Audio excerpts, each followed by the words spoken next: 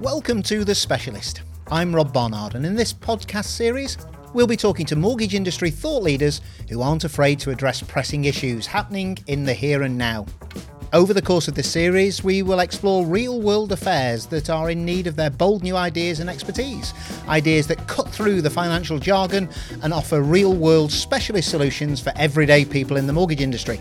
That's specialist ideas from specialist experts for you to tune into at home or on the go. Hello and welcome to The Specialist. I'm your host, Rob Barnard, and in this episode I'll be talking with Ryan Brailsford, Director of Business Development at my own company, Pepper Money. We're going to be talking about the importance of brokers having a great relationship with their BDM, or as we at Pepper call them, RDM, and simply what makes a great BDM, how the job's changed over the years, and just what does good look like. Now, Ryan and I have worked together for many years, and outside work, he loves his cars and has an eye for a gadget, and I'm sure we'll touch on that a little bit later on. Ryan, it's really great to have you on air with me today. Thanks, Rob. It's great to be here. Good. So come on then, how did you end up in the mortgage business? I think I sort of fell into it, which seems to be the answer that a lot of people give in this industry. I actually used to work in a call centre when I was 17 years old, booking driving theory tests, actually. And quite simply, it was a very long commute and I was looking for a more local call centre. And I found myself at the Virgin One account. And basically the rest is history. I moved over to the intermediary side within 12 months and I've just never looked back. Absolutely love working with intermediaries and I've done it both phone, field and management ever since. You've been a BDM. I've been a BDM, all right, many moons ago, but I've been a BDM. What do you think makes a really good top-notch BDM? I think there's a word that's probably a little bit overused, but I think is the right one to answer this question, and that is passion. I think if a BDM is truly passionate about what they do, truly passionate about the market and doing a good job for their brokers, then all the other good traits that a broker needs from that individual will be there. They'll be knowledgeable, not only about their own products, but about their peers in the market as well. They'll come with ideas that genuinely help to grow the intermediary's business by sharing best practice from others, giving an opinion from a different perspective sometimes, and they'll be themselves, and that's a big one for me. What makes a good BDM is someone who loves what they do so much that you genuinely get to know them, you build a relationship of trust and honesty, and you know that you can turn to them whenever you need anything. No, I think that's really valid, and I think we've all worked with some really good examples of that. And you, on the flip side, we've probably seen what great doesn't look like as well. Yeah. So how do Pepper sort of approach the field-based stroke telephony approach with regard to a sales concept? So we've got 7, as you say, RDMs is what we call our field-based team. We've got 7 of them covering England and Wales. And then we've got 7 telephony-based BDMs as well. However, what we have done is we've adapted the setup of the team during the pandemic, actually, to better service our brokers. We used to have what I think was quite a typical setup of pairing phone and field together. But I think as the field roles adapted over time and that they spend a little bit more time at a desk maybe than they did before, that didn't really work as much. And we didn't think that maybe we were giving brokers as much as we could if we rethought the telephony role slightly. So whilst we still have just as many people in that team, they now work on a national basis. And you touched on the pandemic. I think everything sort of came to a stop from a face-to-face perspective when the pandemic hit for obvious reasons. What sort of have you seen change significantly from an interaction point of view with regard to a field-based RDM, BDM, as they've come out of the pandemic? What's changed? And have some of the things that they started to adopt during the pandemic stuck because it worked and worked well? Yeah, it definitely has. I think in real terms we saw a massive shift from one extreme to the other, and then over time we've maybe met in the middle. And I think that was maybe what was to be expected. If I think back to that kind of initial lockdown, it all just seemed to come out of nowhere for us all, didn't it? And I think about myself. I was getting up every day, putting a full suit on, sitting in front of a camera, presenting at events that were supposed to be face to face, and we scrabbled around to get themselves onto a digital platform as soon as they could. And I think bit by bit, everybody in the industry's adapted a little bit and we found our stride. The challenge that we had, I think, in the field is that whilst it's great, in those early days to at least have another option and to be able to say, look, let's keep in touch, let's use Zoom, let's use Teams. That was great for newer intermediaries, I think. So, if you've just registered with Pepper Money, you want to know all about us, very, very easy to get on a video call, give it a good, 40 minutes, tell you everything that you need to know. But with those more long-standing relationships, stronger relationships that we have with many of our intermediary partners, it gets a little bit, I think, a little bit boring, kind of trying to keep in touch via video. And that became a challenge towards the end because people were sort of saying, look, I like you, but I'll speak to you next when you can come in. I don't really want to do Teams again. So trying to find that balance has been a little bit difficult. But the big change for us has been that they're generally out 3 days a week now rather than 4, with that extra day being used for virtual meetings. So the thing that I'm most keen on is that we can deal with an intermediary the way that they want to be dealt with. It's a proper hybrid approach now. We use our sort of strengths where we get the best out of things. If people want to see us face-to-face, give us a call, we'll come and see you. If you prefer to do a Zoom or a Teams, then we'll jump on one of those as well. Exactly. And I think it's interesting because I think it'll probably keep changing, not just in our space, but in the world. I think everyone's still working out what hybrid looks like. But I think that one of the biggest changes for the team at the moment is email traffic has gone up and phone calls have gone down. And that's quite interesting. But I also think, and you make a really good point there about how sort of working patterns have changed. I think I'm right in saying that our sort of business or the times that business come in through the day have changed a lot as well. It's not just from the usual 8 till 6, which was always like 95% of our business. The working day has changed significantly. Exactly. Yeah, you can definitely tell that people are doing, well, obviously at the beginning it was a bit of homeschooling and things, and at least that's gone. But you can also tell that now, we are back in the kind of normal world and the kids are at school. But what you can tell is that maybe things like after school clubs, people aren't doing it anymore. They're working around it because they've got that flexibility. So, why ship them off from school to somewhere else that you're paying for every single day because you had to, because you then had to commute home, when actually now you can go and get them, take an hour off and then carry on. So we are really seeing, like you say, a big change in the times that we get business in, the times that people interact with our emails. Because that's another interesting one from a marketing point of view. There used to be a spike when everyone got on the train at the end of the day and read their emails. And that's just not really a thing now. So, businesses have to adapt to that as well. No, that's good. I'll let you into one little secret, but don't tell anybody. Yes, I wore a shirt and tie, but I've always had shorts and flip-flops on the Zoom calls, but don't tell anybody.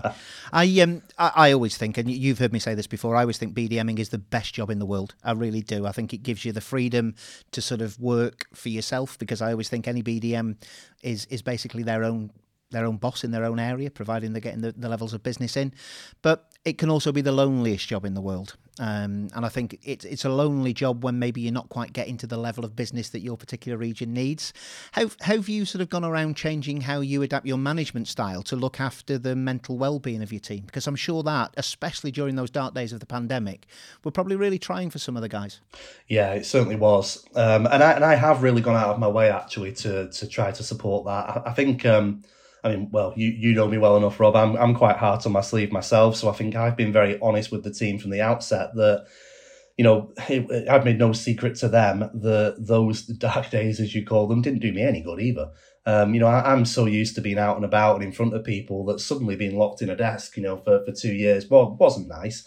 So I was very keen to sort of make sure that if they were feeling the same, that, we had that conversation and that we were there to support each other. In the early days, when it was just very much that everyone was kind of locked in the house, one of the first things that I did was I moved our one-to-ones and any kind of business catch-ups off Teams and Zoom. And I said, they're by mobile and we both go for a walk. That way we both leave our desks, we're able to step away from the day, we're able to have a proper catch-up where we're not distracted and we get a bit of fresh air. It's so easy to get stuck at your desk. And that went down really, really well. As time's moved on, we still do that sometimes, but it's not as important now because we are out and about a little bit more. But one of the things that I suppose we've adapted and then kept is the utilisation of technology.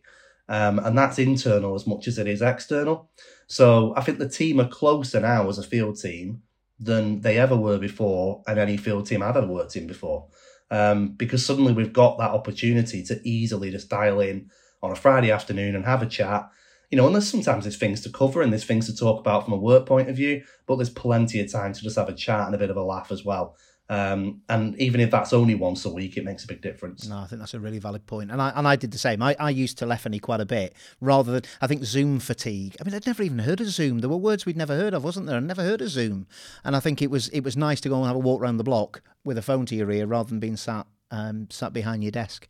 Yeah, One thing I think's definitely. changed significantly, and bear in mind for me being a technophobe, one thing that I think's been a massive addition to sort of BDM's sort of toolkit, shall you say, is technology.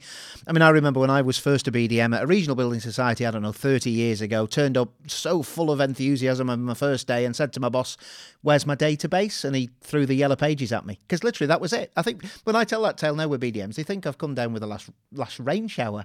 And it literally was a matter of trawling through the yellow pages. And then if you were any good, you had, you remember those little plastic you won't, you're far too young, but one of those little plastic folders with all little cards in, and you wrote a card for every contact you had, so you knew what the dog was called, when the birthdays was, etc.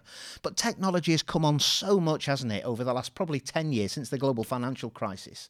What do sort of BDMs have now that I didn't have all those years ago when the yellow pages was my best friend? Yeah, I think it's a really good point. It has changed a lot. And you joke about my age, but I don't think I got given much more in my first BDM role, even than the Yellow Pages. And I think it is over the last sort of, 10, 15 years where suddenly there is a lot being used in every lender, as far as I know, that helps them to do their job a little bit better. I'm sure the team will forgive me for suggesting as well that I think maybe the pandemic has changed their mentality a little bit around some use of technology as well. You talk about how it's a bit of a lonely job. You're kind of out there, you're the face of the lender. You're very much on your own in a BDM world. Everyone else is in a head office somewhere and you're kind of in the field. And I think sometimes as well that can disassociate you from certain systems. We've definitely been in a place in the past where we've got the telephony guys using a certain system and then the field saying they can't because they're in the car. And I think we've got a lot better at that. And we've found a way for the whole team to use things. So obviously, externally facing, we've already covered, the use of virtual meetings, webinars. Like you say, I'd never even heard of Zoom. I'm exactly the same as you. These things kind of came out of nowhere for a lot of us. And now they're a big part of our day and week. But then internally, we have a huge CRM system that feeds all sorts in and has a phone app as well. So, the field team are just a lot more prepped because, to your point about maybe, jotting down the dog's name, they can do all those kind of things. They know exactly what business is in. They know exactly where it is. So if they walk through the door and someone says, "Oh, I used you last week," they're not saying, "Oh, good, thank you." They're saying, "Yeah, I know, and it was in the name of Brown, and it's just been offered." And that's just all at their fingertips, which really, really helps them out. So in theory, it's no different than I was doing 30 years ago with a pen and paper, effectively, but it's now an automated approach that is at your fingertips. Absolutely. And I think the big thing for me and the biggest difference between the two is that it then means it's transferable to others. So, we want our field and phone team to work together seamlessly. And your pieces of paper will be great for you, but they wouldn't be great for anyone else. And now if somebody calls in and runs a case by us this morning, if the field guy goes in to see them this afternoon, he can see that on his phone as well.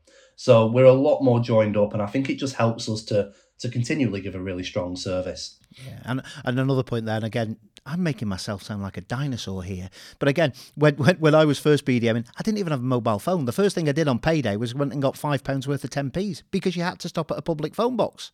And for those younger listeners, that's those red things that have often been turned into defibrillator houses or libraries. But it's true, things have changed so massively over the last 30 years, and we're in a much, much better place now. So if you're looking and have 3 tips, Ryan, that you could give to an intermediary, a broker, an IFA of getting the best out of your local BDM, RDM, what would they be? First of all, I suppose I would say this, Rob, but I would say think carefully about which lender you spend your time with. I think if you're very, very busy as a broker, which of course everybody is, you've only got so many hours in the week that you can see a BDM. Don't make that a really mainstream lender that you use every day that you know inside out. Give a chance to a specialist lender.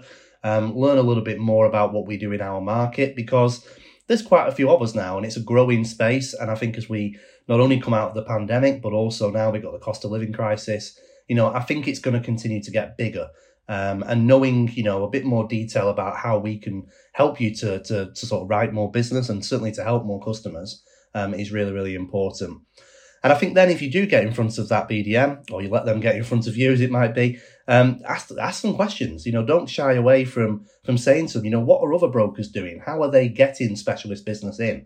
Because one of the things that I'm really passionate about is making sure that things like your social media and your websites have got certain keywords on. Because people don't tend to Google, "I want a mortgage." they tend to Google things like, I want a mortgage, but I'm a contractor. I want a mortgage, but I've got a CCJ. So, make yourself your local expert and make sure people know that you're able to help them. And that's what, BDMs like my team can certainly help you with. Brilliant. And I'd go a little bit further from your first point there about who do brokers see. I'd say to intermediaries, and I've said it on platforms for many a year now, and I think it's even more important now, don't let a BDM through the door that's not going to help you write more business. Yes, of course you need to know who your key BDMs are for all your lenders to help you when a case starts going wrong, but really look at BDMs as a way of getting more business, helping you write more business. Dealing with specialist lenders today is as simple as it's ever been. And in real terms, everything you get from a case progress point of view with the mainstream lenders, you now get from the specialists. So I think just target who you see. If you're only seeing 2 or 3 BDMs a month, just question yourself, as you say, Ryan, who you see. Don't let anybody through your door that's not going to help you write more business. I think the days of coffee and football chats or whatever they are have gone. They have to be incremental. Yeah. So I think that's a really, really valid point. If anybody wants to find out more about Pepper or about maybe getting in touch with any of your team, Ryan, how do they do that? Yeah, just simply go to the website, www.pepper.money. And you've got the Meet the Team bit under the intermediary section there. As I say, we've got 7 in the field covering the whole of England and Wales. All their numbers are on there and their photos and email addresses. So yeah, please do get in touch and they'll be very happy to see you via whichever medium you like to do. So as I said at the top of the conversation, Ryan, you like your cars. Well, I always had the Fiestas. You've always had the executive models. But you've always had an eye for a gadget. Last time I sort of popped around your house, there's always something a little bit new and whizzy that you want to show off. What's your favourite gadget? See, that's a very tough question because you're right. I've got so many. It would have to be my robot Hoover, Rob. It's absolutely brilliant. So 5 years ago, when we moved into this house, I spent an absolute fortune on this robot Hoover. And I told my wife how much it cost, and I knocked a couple of £100 off anyway, and she was still shocked. Because it looks like a real gimmick with, no actual use. But in reality, it's amazing. It does the best job of hoovering the house that anyone can do, under the beds, under the wardrobes, under the sofas. Takes its time. It maps it out with infrared lights and it knows exactly where it's been and where it needs to go back to. And then this is my favourite bit. After it's done a great job and the house is immaculate, it sends me a little map to show me where it's been and which bits it's cleaned. So, I think that's still my favourite gadget. For those dialing in late, you have dialed into a mortgage podcast, not House and Hound. My wife's got a robot Hoover. It's me. So I have that job. Ryan, thanks so much for joining us today. Great to hear everything that your BDM team do at Pepper Money. And also really good to hear how basically dealing with a specialist lender can help brokers write more business. Thanks, Rob. Of course, a big thank you also goes out to our listeners. This has been The Specialist, brought to you by Pepper Money. If you've really enjoyed the content today, then let us know. Go on our social media and use the hashtag Pepper Specialist Podcast.